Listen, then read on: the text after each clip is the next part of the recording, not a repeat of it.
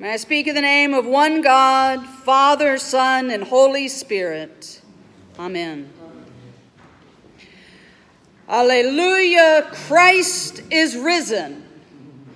The Lord is risen indeed. Alleluia. This is the moment that we have prayed for and prepared ourselves for all these many weeks. We have waited eagerly for the story of Mary Magdalene's discovery of the empty tomb, the foot race between the disciples to see who could get there first. We hear in the gospel this morning the details that offer the proof that this was not just a grave robbery, because we can see how the burial cloths are folded neatly and left in place. We feel the joy and anticipation as Mary encounters first the angels and then the gardener that we know is the risen Christ. It's a bit like re-watching your favorite movie, right? You go to it again and again, and you may know the ending of it, but it's still exciting as you wait for the moment of Mary Magdalene to recognize that it is Jesus, her Lord and Savior, standing in front of her. And then you wait to hear her as she goes back to the disciples and begins that wonderful Easter proclamation of, "I have seen the Lord." On this, oh so happy morning, we celebrate Christ's resurrection. And our understanding of it as being the central part of our faith begins in these moments of the discovery of an empty tomb and Mary Magdalene's first proclamation to the disciples. We know that Easter's empty tomb is as much a part of our faith as Good Friday's cross. When I had a chance to travel to Israel a few years ago, knowing the importance of the empty tomb, on the top of my list to visit was the Church of the Holy Sepulchre. It's in the Christian quarter of the old city of Jerusalem, and tradition holds that this church marks not just the empty tomb, but also the place of Golgotha. So once we got to Jerusalem, I, together with the group that I was with, began to follow the way of the cross through the streets of Jerusalem. The old city the streets are kind of tight and they wind and they make turns when they don't make sense, and you're in the middle of following the way of the cross and you turn a corner and you're greeted by a shop sign that says, "Roll Tide, University of Alabama." But after all of those twists and turns, we finally make it to the Church of the Holy Sepulchre. And as you might imagine, the place that has the empty tomb and the cross is a popular stop for many Christian pilgrims to Jerusalem. And so in a very modern, contemporary fashion, the first thing you do upon getting to the Church of the Holy Sepulchre is you get in line. It's not so much like as organized as like a Disney World or a Six Flags kind of line. They don't have the ropes that make you snake around, but you clearly get into a line. The first stop is the stone where it is believed that Christ's body was laid and he was anointed and wrapped and prepared for his burial. Then the line moves you a bit deeper into the church to this chapel where there's a large crucifix and gold lanterns and incense. And the line slows down a little bit because each pilgrim has the chance to kneel down and reach their hand under the altar and put it into this dark hole where they can touch the very rock where they say that Christ was crucified. But then you get back up and continue moving with the line, and you go past chapels that belong to all sorts of Christian traditions, and you get to this large open room with this big dome, and inside of it is this tiny little building inside of this big room. And here's where the line really slows down, because here is where groups of about 10 at a time go into this little building to see the empty tomb. When you first walk in, you're in this outer room with all the gold and decorations with a tiny piece of stone, and they say that that's part of the stone that was rolled away from the tomb. And then you go a little bit deeper through a little bit smaller door, and you're in this tight little space, and they tell you that this is where Christ was laid, and this is where he was resurrected. And you find yourself at a dead end. And you then are hurried to turn around and go back out the same door that you had come, back out into the church, and then you keep kind of following the flow of the line to other parts. A couple of days later, we went to another site called the Garden Tomb. Now, this location was not in the old city of Jerusalem. It was actually not very far from our hotel. It was a few miles from the old city center. There, again, in a line, we were filed in, and a tour guide gave us a lecture and explained how this location was found in the 1800s and pointed to the outline of a rock cropping that you could see and made his case that that was the true place of Golgotha. Can't you see the skull face there? And here's the tomb where the burial happened. And again, we were in a line waiting to go into the empty tomb through a small doorway in the rock. We entered and we observed a rough-hewn sort of platform where a body might have been laid. And we found ourselves again at a dead end. And we turned around and went back out. It's a lot to take in, right? When you're in a line of people and they're moving you through, you have to move kind of quickly. But I thought, well, I had done it, right? I had been to the place of the cross and the empty tomb not once, but twice. In that moment, I didn't really have much time to think about what it might mean. I was trying to take it all in, what it sounded like, what it looked like, what it smelled like. I also had a camera, and so I was trying to take photos to show people back home.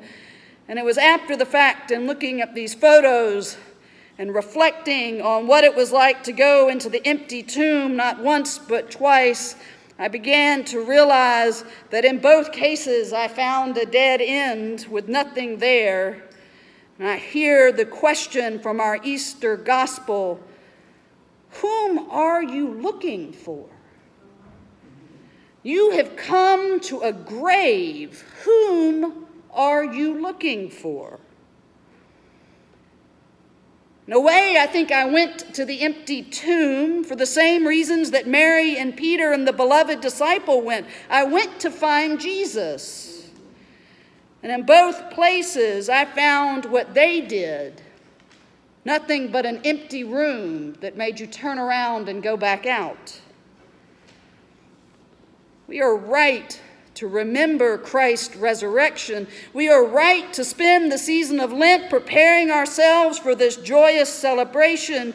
But my friends, Easter is not the end of the story, but rather it's our new beginning. When Mary turns around and sees the gardener, she does not recognize Jesus. In answer to Jesus' questions about who she's looking for, Mary again repeats her fear that the body had been taken.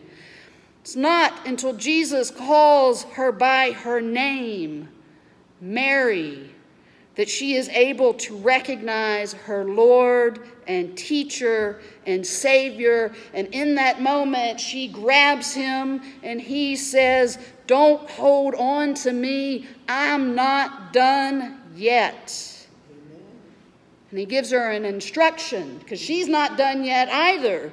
She's to go back to the disciples and to tell them that Jesus is ascending to my Father and your Father, to my God and your God. The gospel tells us that she follows Jesus' instruction, and we hear the beginning of her proclamation with the words of, "I have seen the Lord." And the text tells us that she did as Jesus told her to do, and tells the disciples the rest of the story. And the rest of the story is so important. Yes, Jesus has defeated sin and death. During his last night with his disciples, when they were together after he had washed their feet, he tells them, I no longer call you servants, but friends. And now, as we celebrate his resurrection, we hear in that morning Easter proclamation that no longer are we just friends, but we are brothers and sisters in Christ and of Christ. God is no longer only Jesus' Father, but is our Father too. Defeating sin and death, Jesus has given us the power to become children of God. One of my favorite images of the resurrection, an icon, these paintings that we make that try to capture the holy, comes from our friends in the Eastern Orthodox Church, and it shows Jesus coming up out of the tomb, and at his feet there is a defeated dragon, and the chains and locks of hell are broken, and Jesus' arms are outstretched, and on one side he's got a hold of Adam, and on the other side he's got a hold of Eve. Because when Jesus rose, he didn't just rise by himself. He brought us all up to restore us to where we belong. The resurrection reminds us we are no longer alone, but have been made brothers and sisters and children of the living God. That same God that has taught us throughout history, through Jesus, has washed away the separation of sin and death. I'll close with this. One of my favorite hymns that normally is sung during Holy Week, Go Down to Dark Gethsemane. I read 2 verses of it here at our Maundy Thursday service. In the Episcopal Church, in our hymnal, we just put the first 3 verses in there. And they talk about Jesus going to the garden at Gethsemane and praying to God his Father. And the song tells us, from this, let us learn how to pray. And then the next verse talks about Jesus carrying his cross. And the song says, from this, let us learn how to bear the cross. And then the third is about Jesus being crucified. And the song invites us to learn how it is to die. And then, not in the Episcopal hymnal, but part of the song, there's a bonus 4th verse, a secret track on the CD, if you will. And it says this: early hastened to the tomb where they laid his breathless clay. All is solitude and gloom. Who hath taken him away? Christ is risen. He meets our eyes. Savior, teach us so to rise. Christ is risen is not the end of our joyful story, but is just a beginning. On this Easter morning, it is the risen Christ that is calling you by name. It is the risen Christ calling you to the family of God, the living God that is inviting you to meet him here and to enter into the joy and love of God. The risen Christ is calling. Savior, teach us so to rise. On this Easter morning, our story is written. We will rise. We will rise above sin and death. We will rise above pain and loss. We will rise above hate and injustice. And what we learn from our Savior is that we do not rise alone, but instead we reach our hands out and grab a hold of our brothers and sisters, and we lift them up with us just as Christ lifted all of creation from the bonds of sin and death. Amen. We will rise with Christ, and when we rise together again and again and again as brothers and sisters of the living God, our Savior, Jesus Christ. Alleluia, Christ is risen. The Lord is risen indeed. Alleluia, alleluia. Amen.